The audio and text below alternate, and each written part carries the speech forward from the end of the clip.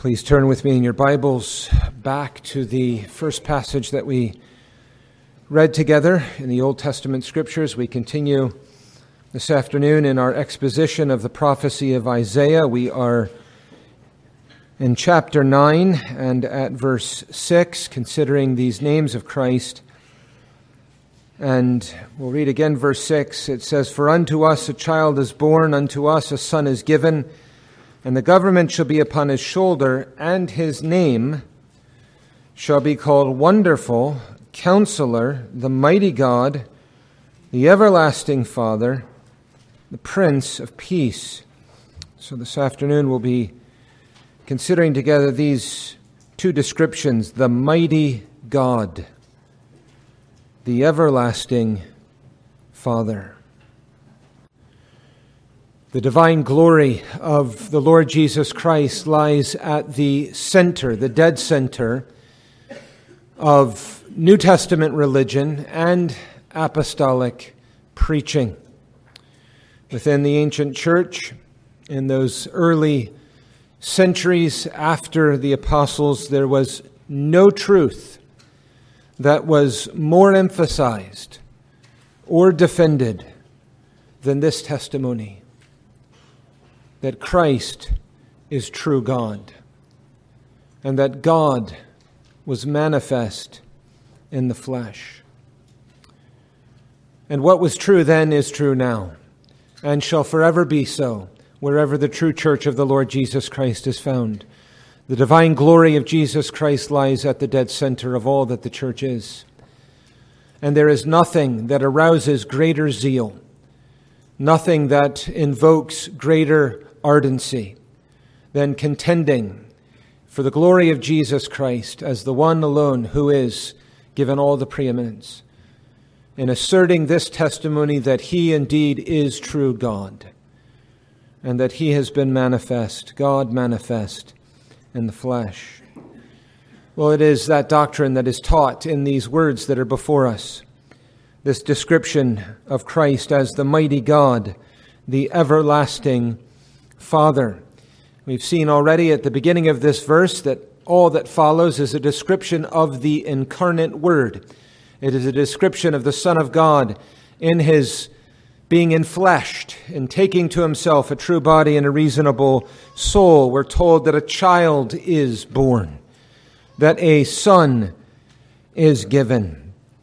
And then we're told who he'll be and what he'll be like. We're told that by being given his name. Here is the name of this child, the Son that is given: Wonderful Counselor, the Mighty God, the Everlasting Father. So we'll consider these two titles with the Lord's help this afternoon. First of all, the Mighty God. In the Hebrew, it is God, Mighty One. Right? God, the Mighty One. He is true God. And as the God-man, he is mighty, almighty, the omnipotent one, Almighty God. We read from John chapter 1, where we have that verse that every child here should memorize. Those who are learning Greek, it's probably the first verse that you learn and memorize in your studies. In the beginning was the Word, and the Word was with God, and the Word was God. The divine glory of Jesus Christ, we see it all through the New Testament in very overt places, like in Romans 9 and verse 5, whose are the fathers, and of whom are, as concerning the flesh, Christ came, who is over all, God blessed forever. Amen. Get the same thing in 1 Corinthians, get the same thing in 1 John 5, and we have it in so many other different places. We even see it in very unexpected places. There's a beautiful, very thin little book written by one of our Free Church fathers that the Banner of Truth had republished on the divine glory of Jesus Christ by Charles J. Brown, one of the Disruption fathers. And it's beautiful because rather than, the title is The Divine Glory of Christ, but rather than going to all the standard texts, he says, no, I want to show you how the divine glory of Christ is seen everywhere. And so he goes to very places you would pass over. And he focuses on that in that little book, these meditations where he's bringing out the divine glory of Christ. And it just illustrates my point that the scriptures are suffused with this theme. We know that the name Jehovah, which is the unique name that belongs peculiar to God. We know that not only from what we're told in Exodus 3 and in passages that follow it, but we know because we sing in Psalm 83, verse 18, that last verse, that men may know that thou, whose name alone is Jehovah, art the Most High over all the earth. And yet this name, Jehovah, is given to the Lord Jesus Christ. And so we have all of these references, like we saw a few chapters ago in Isaiah 6, where it is Jehovah that Isaiah beholds in all of his glory with his train filling the temple. And yet we go to the Gospel of John and discover Isaiah was seeing the pre-incarnate Christ. He was seeing the Son of God. Go to Joel 2, we see prophecies which reference Jehovah, which are in the New Testament specified as references to Christ. The same thing where Jehovah is referred to in the Psalms and in the New Testaments that are attributed to the Son. And we could multiply these if we wished. Jesus is Jehovah. Jehovah is the Lord Jesus Christ himself. He's given all the titles and attributes of God. He himself is eternal. He's independent of all. He is omnipotent, as we see here. The mighty God, he's everywhere present. He's all-knowing and immutable, unchangeable. All of these things ascribed to him, which can only be ascribed to one who is true God. Jesus Christ receives to himself divine worship. They're very wonderful and in many ways glorious servants of the Lord, prophets that were sent forth, who faithfully serve the Lord. We have angelic hosts who are servants, and they come and appear at the Lord's bidding and so on. They all refuse worship. They forbid it. But divine worship is ascribed to the Son, and he receives it willingly. He receives it from mere men, whom he gladly would have to worship him. He receives it from the angels of heaven as the object of their worship as well. And he tells us those who honor the Son honor the Father. That in honoring the Son, we indeed honor the Father. We're baptized into his name. We pray to him as Stephen did, calling upon the name of the Lord Jesus Christ. He is the one that is equal with the Father because he and the Father are one. Remember, God is so jealous. Second commandment, he's so jealous about his own person and worship and being. And third commandment, his own name. And we're told by the prophets that God will not give his glory to any other. Never, ever, ever, ever will God share his glory with any other. And so in seeing Christ adorned with this glory, we see one who himself is God. But he is the mighty God, the mighty or almighty, omnipotent one. You know, we see in our own day, we read in history and so on, all the great heroes and the great exploits and the great feats that they've accomplished and the great strength of mind and body that they have demonstrated and so on. But they are all fledgling weaklings in contrast to the one who is mighty, who is almighty. Here is the one in his works who creates the entire cosmos. What can compare to that? What can you liken to that? When you think of all of the great feats of men, when you think of even the collective work of men and their accomplishments and the greatest ones in the history of the world, what is any of that or all of that combined in contrast to the one who creates the cosmos by speaking it into existence? In contrast to the one who sustains the entire world. What kind of might is that keeps every leaf on every tree sustained in its existence? Every minuscule insect, who grants every breath and heartbeat to every creature under heaven, who holds the stars in place and the waters within their bounds. He's the sustainer of everything. He is the one who creates, makes alive. He's the one who kills. He's the one who raises the dead. He's the one, as he said in his earthly ministry, who is always about doing the works of his Father, because the Father and he are one, and their works are undivided. He's the one who has command over all of heaven and over all of earth. What is an emperor? The greatest emperor, the most long-standing emperor, the one with the most far-flung empire in comparison to he who commands heaven and earth. He is the mighty God.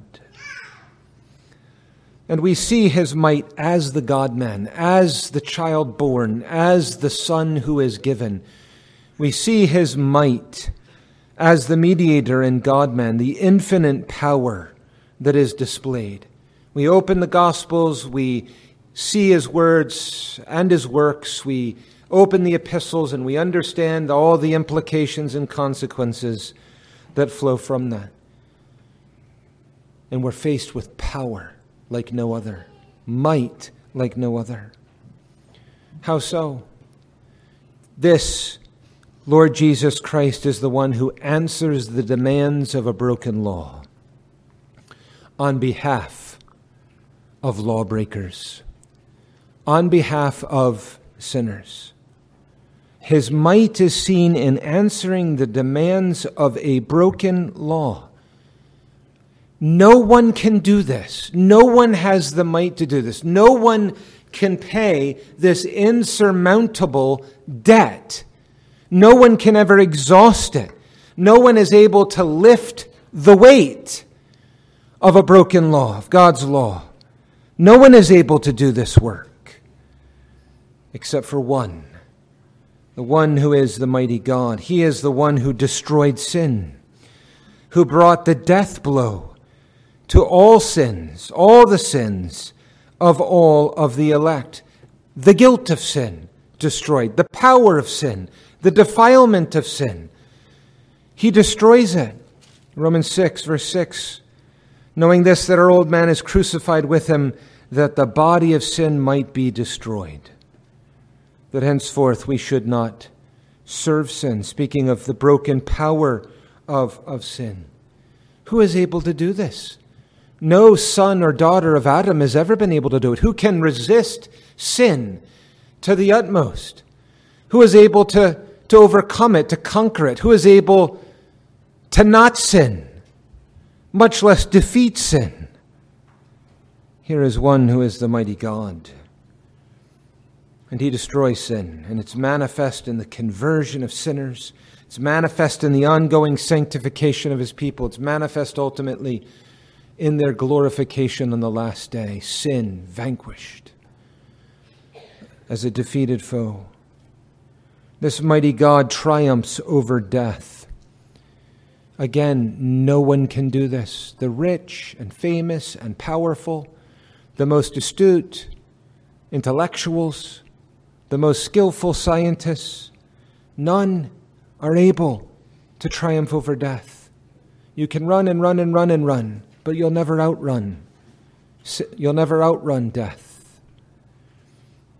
And with all of our attempts to extend life, in the end it's defeated.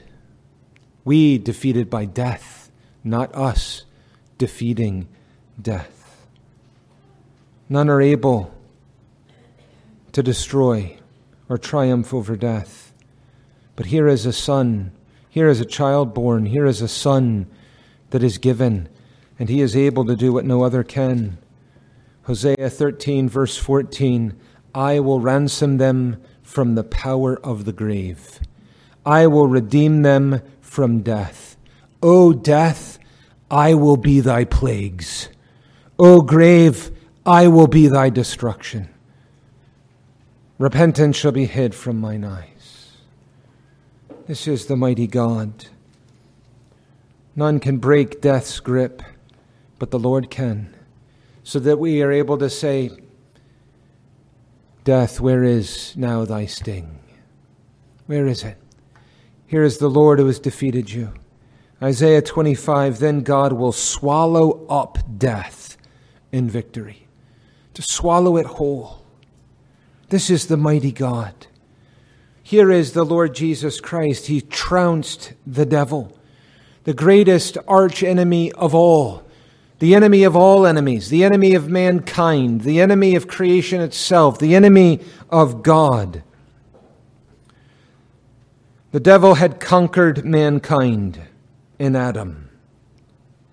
But here is the last Adam who comes to conquer the devil and to defeat him and all his host and to make an open show of them. The Lord humiliates the evil one. The Lord decimates the evil one. Every soul that is saved is plucked from his clutches, from his kingdom, from his dominion, from his tyranny, brought into the liberty of Christ. In the end, the devil is shut up, cast with the false prophet and the beast into that inferno, into the sea of fire, everlasting darkness where he is bound forever under the torments of the wrath of Almighty God. He is the mighty God. Well, this ought to be, if understood, if seen as we ought to see it, it ought to be an absolute terror to Christ's enemies. It ought to be an absolute terror that men, organizations, governments, and other collectives of people should set their crosshairs upon Christ and his kingdom. For individuals to be set at enmity against God, this ought to be a terror. Why? Because he is the mighty God, which is to say, he is invincible. He, by definition, cannot, has not, will not ever lose. He is the victor of all victors. Jesus tells us himself in Luke 19, verse 27, and those mine enemies, which would not that I should reign over them, bring hither and slay them before me. It ought to be a terror to the enemies of God's people. It ought to be a terror to false religions, persecutors, and all sorts of others. It ought to be a terror to those of you who are outside the Lord Jesus Christ this afternoon, who live and breathe right this moment under the wrath of God, and who are left to yourselves heaping up wrath for the day of wrath, to meet the one who is the mighty God, whose eyes burn like fire, whose arm is invincible, to be brought before him to give an account and to receive the due judgment that is coming. But it ought to be a comfort to believers. And it's always a comfort to believers, especially when they find themselves in a low condition. What a comfort. We have the one who is the mighty God. All of the needs that we have, which seem so overwhelming, they mount up like Everest before us. We think this is impossible. We can't scale this. We can't cross this. We can't get around this. They seem innumerable. If we were to count them, we would spend all our days counting the numbers of needs that we have. All of the struggles and difficulties and challenges and so on and so forth. The Lord comes and he says, never hopeless. It's never hopeless. Left to our resources, sure. But we're not left to our resources. We have the mighty God. And so there is great hope. The Lord is able to undertake to do absolutely everything in every detail that we ever stand in need of in the service of him, in the worship of him, and seeking first his kingdom. There's consolation there. He is our strength. to say that his power is made perfect in our weakness, or to say that the Lord is our strength, is not just comparative weakness to comparative strength. We're saying our weakness is incomparable to his infinite strength. When we say he is our strength, we're saying he is the mighty God. He is the one who is limitless and infinite in his power. How does that match our weakness? And so we're led to kiss him, to kiss this Son, to adore and embrace and pay homage and worship and bow and serve and love this child that is born, this Son that is given. Because we have two things before us, don't we, in this? For the believer, he is mighty for you. If God be for us, who can be against us? He is mighty for you. But on the flip side, he is mighty against you if you refuse him in unbelief and in disobedience.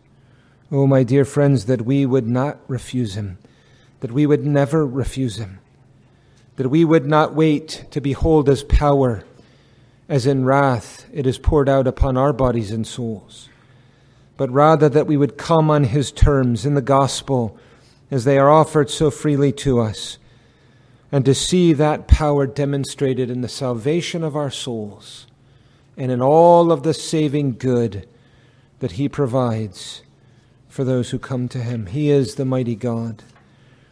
Secondly, he is the everlasting Father, the mighty God, the everlasting Father. So far, so good. Most of us, we come to this passage and we're reading along, we can affirm it, we can see it. But then we come to this name, the everlasting Father, and some stumble at this point and begin to tie themselves in knots and get confused a bit. What's happening? I thought we were talking about Christ at the beginning of the psalm, and now there seems to be a switch in the reference. Now we're talking about God the Father. So it was God the Son, and now we're talking about God the Father. But we know that the Father is distinct, as a distinct person from God the Son, and we can't say that they're both the same person. And so what do we do of this? And it seems confusing to some when you first come to it. But it's not as confusing as you think. The answer is simple. Yes, as we see at the beginning of verse 6, this is the Son that is being referred to. This is God the Son. This is the incarnate Word, the God-man that is in view, as distinct from God the Father. But it's not confusing the persons of the Godhead to refer to the Son as the everlasting Father. This is a very appropriate name for the Son. He is the second person as God the Son. Father is the first person as God the Father. But we're talking about the name of the Son, not the person of the Father. And the name of the Son includes everlasting Father as the incarnate Word. So think with me. The Lord Jesus Christ is the elder brother of his people. The Lord Jesus Christ is the heavenly husband of his people. The Lord Jesus Christ is the friend of his people. He is the Lord of whom we are servants as his people. But he is also presented to us in a fatherly capacity and as a fatherly figure. And you know this because we've seen it in our study of the book of Hebrews in the morning.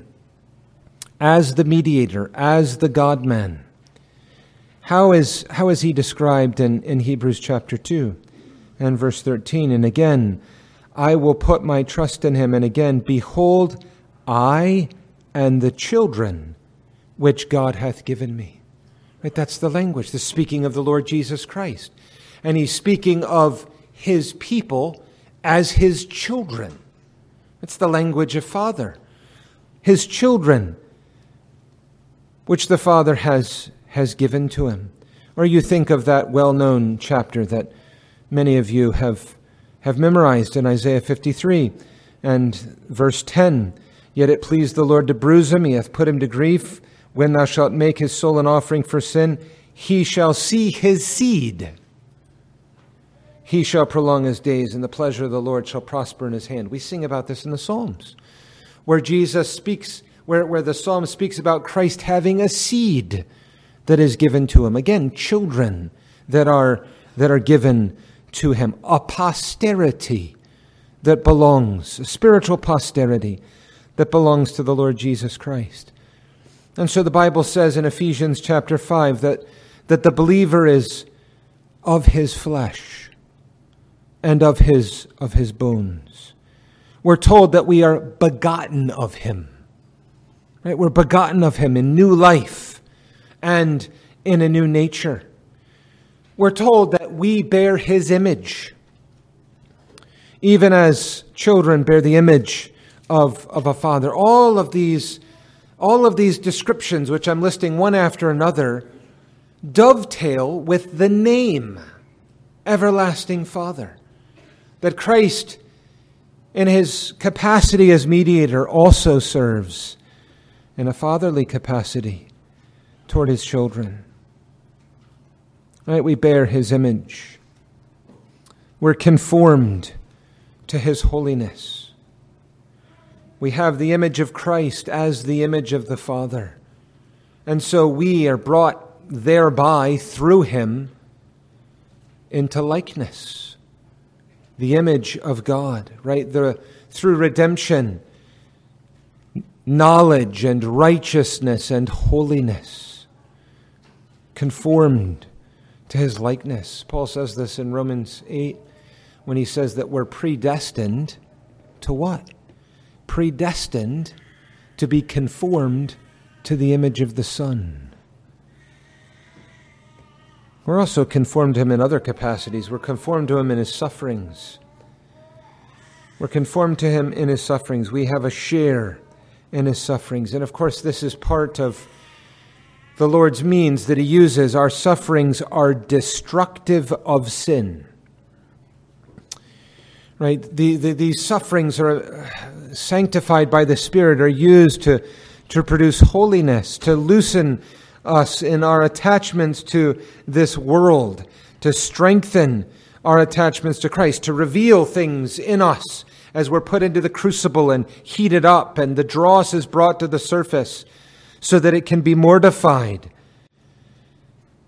It's to the ruin of sin.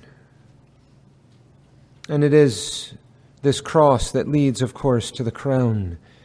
And so the Lord Jesus Christ has a name which includes the Everlasting Father. So we see Father is appropriate in this place and in this sense, not confusing our categories, right? No category confusion. We're speaking about the name of the Lord Jesus Christ. We're not conflating the personal distinctions between the Father and the Son. But you'll note that it says Everlasting Father. In other words, he serves his people as the mediator.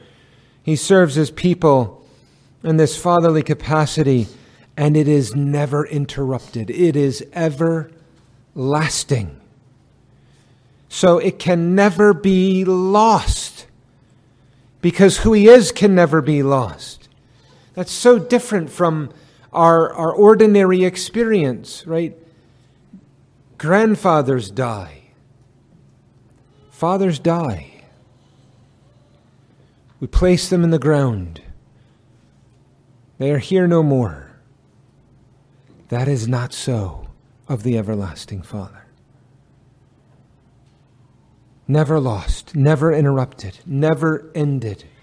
Indeed, it's not just in time that we have him as an everlasting Father, but it is into all eternity, so that, Paul is beside himself at the end of Romans 8, and he's saying, look, he's pulling everything he can from stuff outside this world, looking at everything he can inside this world, the big stuff and little stuff, and he's saying there's nothing, nowhere of any kind that can separate us from the love of God in Christ Jesus.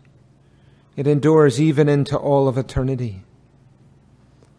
This everlasting Father is the best of all fathers, perfectly, flawlessly loving, perseveringly compassionate. We have fathers in this world, even the most godly of them. They're loving sometimes and not loving at other times, compassionate at some times, devoid of sympathy at others. Not so with the Lord Jesus. We've been hearing a lot about his sympathetic and compassionate high priesthood in the morning, and it is something sustained. There's nothing that can happen in the world. There's nothing that can happen in our little world, our life. There's nothing that we can do or that can be done to us that anyway diminishes his compassion for his people. Even our sin cannot extinguish his compassion. Indeed, his sympathy is manifest in the context of sin. David wished but couldn't die for his rebellious son, Absalom. But the Lord Jesus Christ does die for all of his rebellious sons and daughters. And he dies as a substitute in order to secure their redemption. And so here we are able, the Lord's people are able to find help in all of our needs. Right to the very end. You know, we've seen people swept out of this world over the last few days, the youngest and the oldest. And it makes you think about the culmination of life in this world, the termination of life in this world. And among other things, there's so many things, dozens and dozens of things that end up coursing through our hearts and minds and meditations and so on. But we're often inclined to put ourselves in the place of those who have gone on and think, what? We've never done this before. We've done a lot of stuff. A lot of things have happened to us, but we've never died. We don't know what that entails. And we don't know what the circumstances surrounding it will entail, leading up to it. Spiritually, physically, all sorts of things, what pain will be involved, all these things. We don't know. But we know this, the end of Psalm 48. For this God is our God, forever and ever. He will be our guide, even unto death.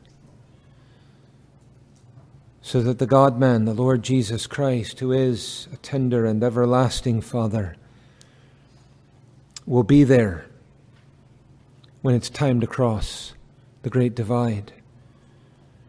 And when we wade into those waters to cross that river, however deep and tumultuous they may be, it is Christ who will buoy up his believing people and see them safely to the other side. We know it. We know it for certain. We can be absolutely confident of it. And knowing that, we know all we need to know.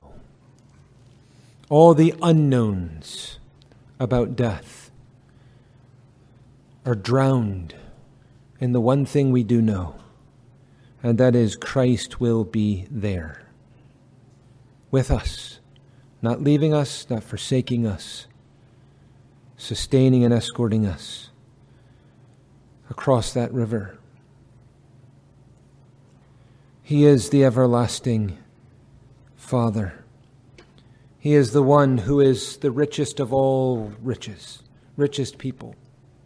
Mansa Musa is supposed to be the richest person that's ever lived.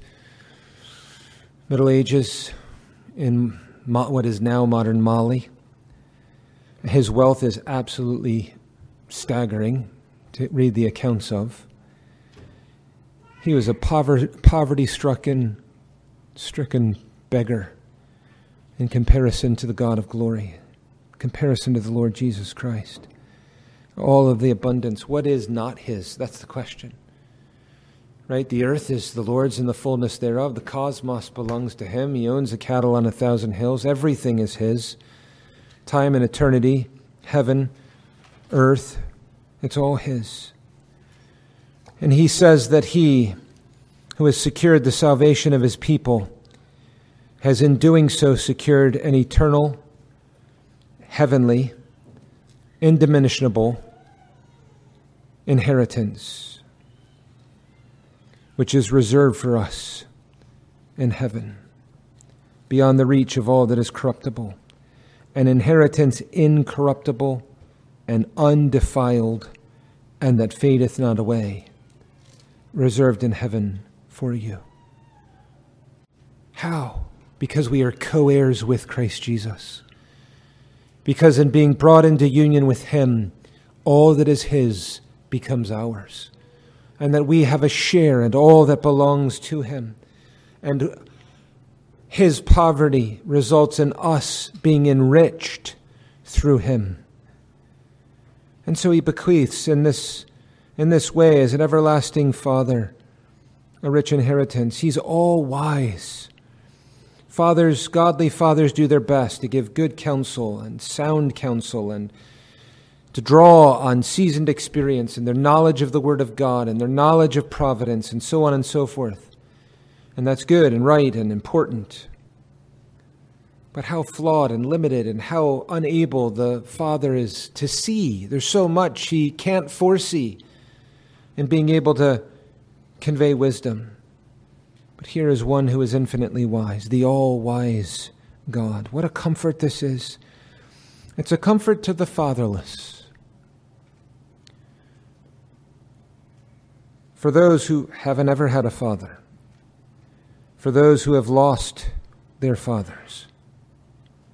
What a consolation it is to be able to come to the Lord Jesus Christ and to call upon his name as the everlasting Father, being his seed, whom he will present with himself in glory. In him the fatherless findeth mercy, right? The end of, what is that, Hosea 14. In him the fatherless find mercy. In all of our sense of helplessness, here is our help. Here is access with boldness. Here is access, as we heard this morning, with liberty. Here is bounty upon bounty.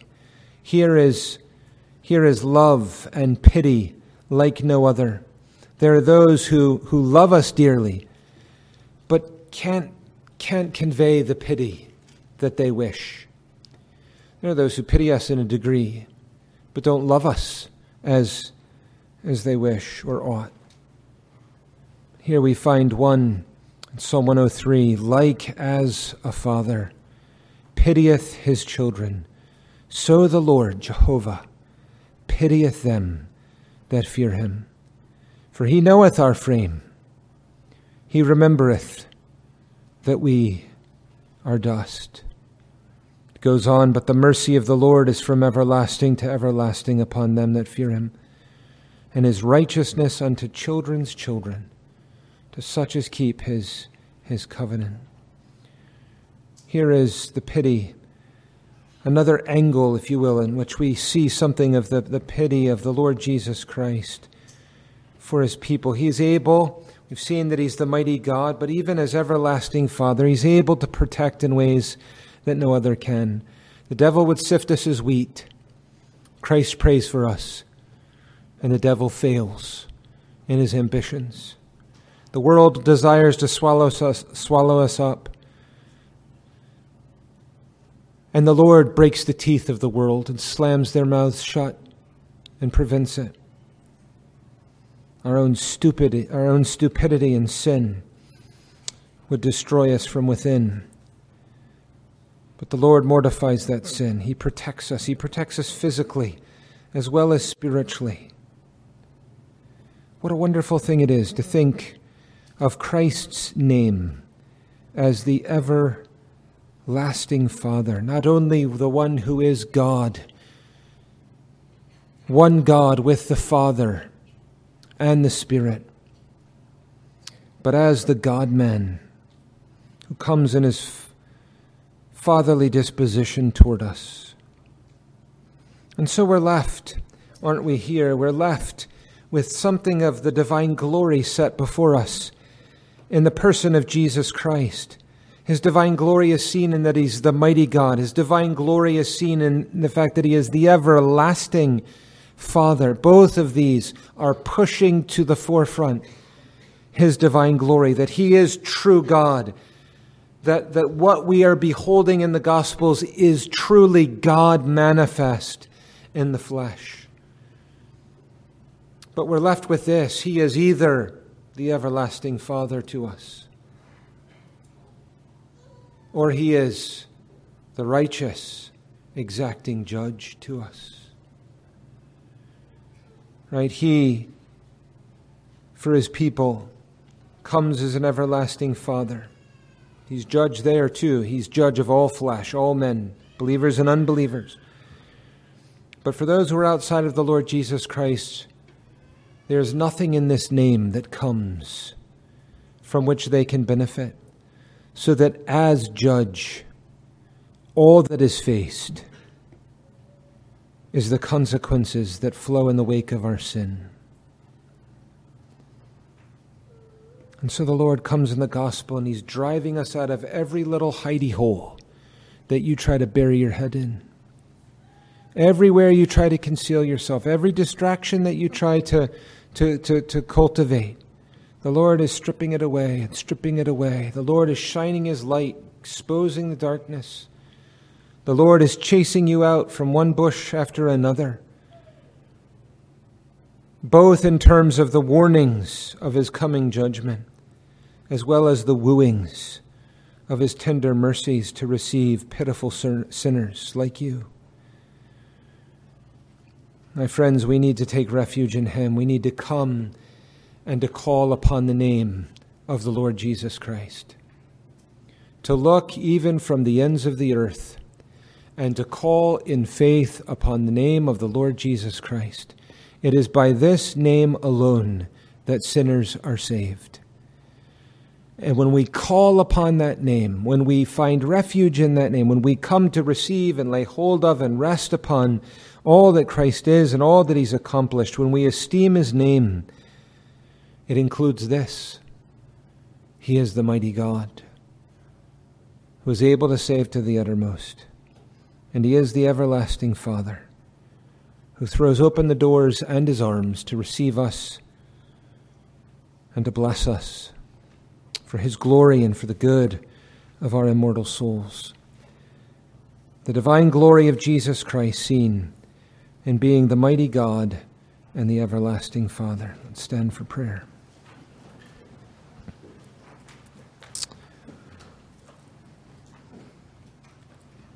O Lord our God in heaven, Father, Son, and Holy Spirit, we come in this name, through this name, the name which is above every other name, the name of the Lord Jesus Christ, the name which includes mighty God, everlasting Father. And we pray, grant that we would be led through him, to him, that we would be found in him, and that by the saving mercies of the gospel we would live for him. Lord, grant that he would be esteemed in our hearts and minds, that we would gladly render our worship to him, that we would gladly serve him, and with all of our hearts love him. Give us these things by the Spirit, through thy irresistible grace, we ask in Jesus' name. Amen.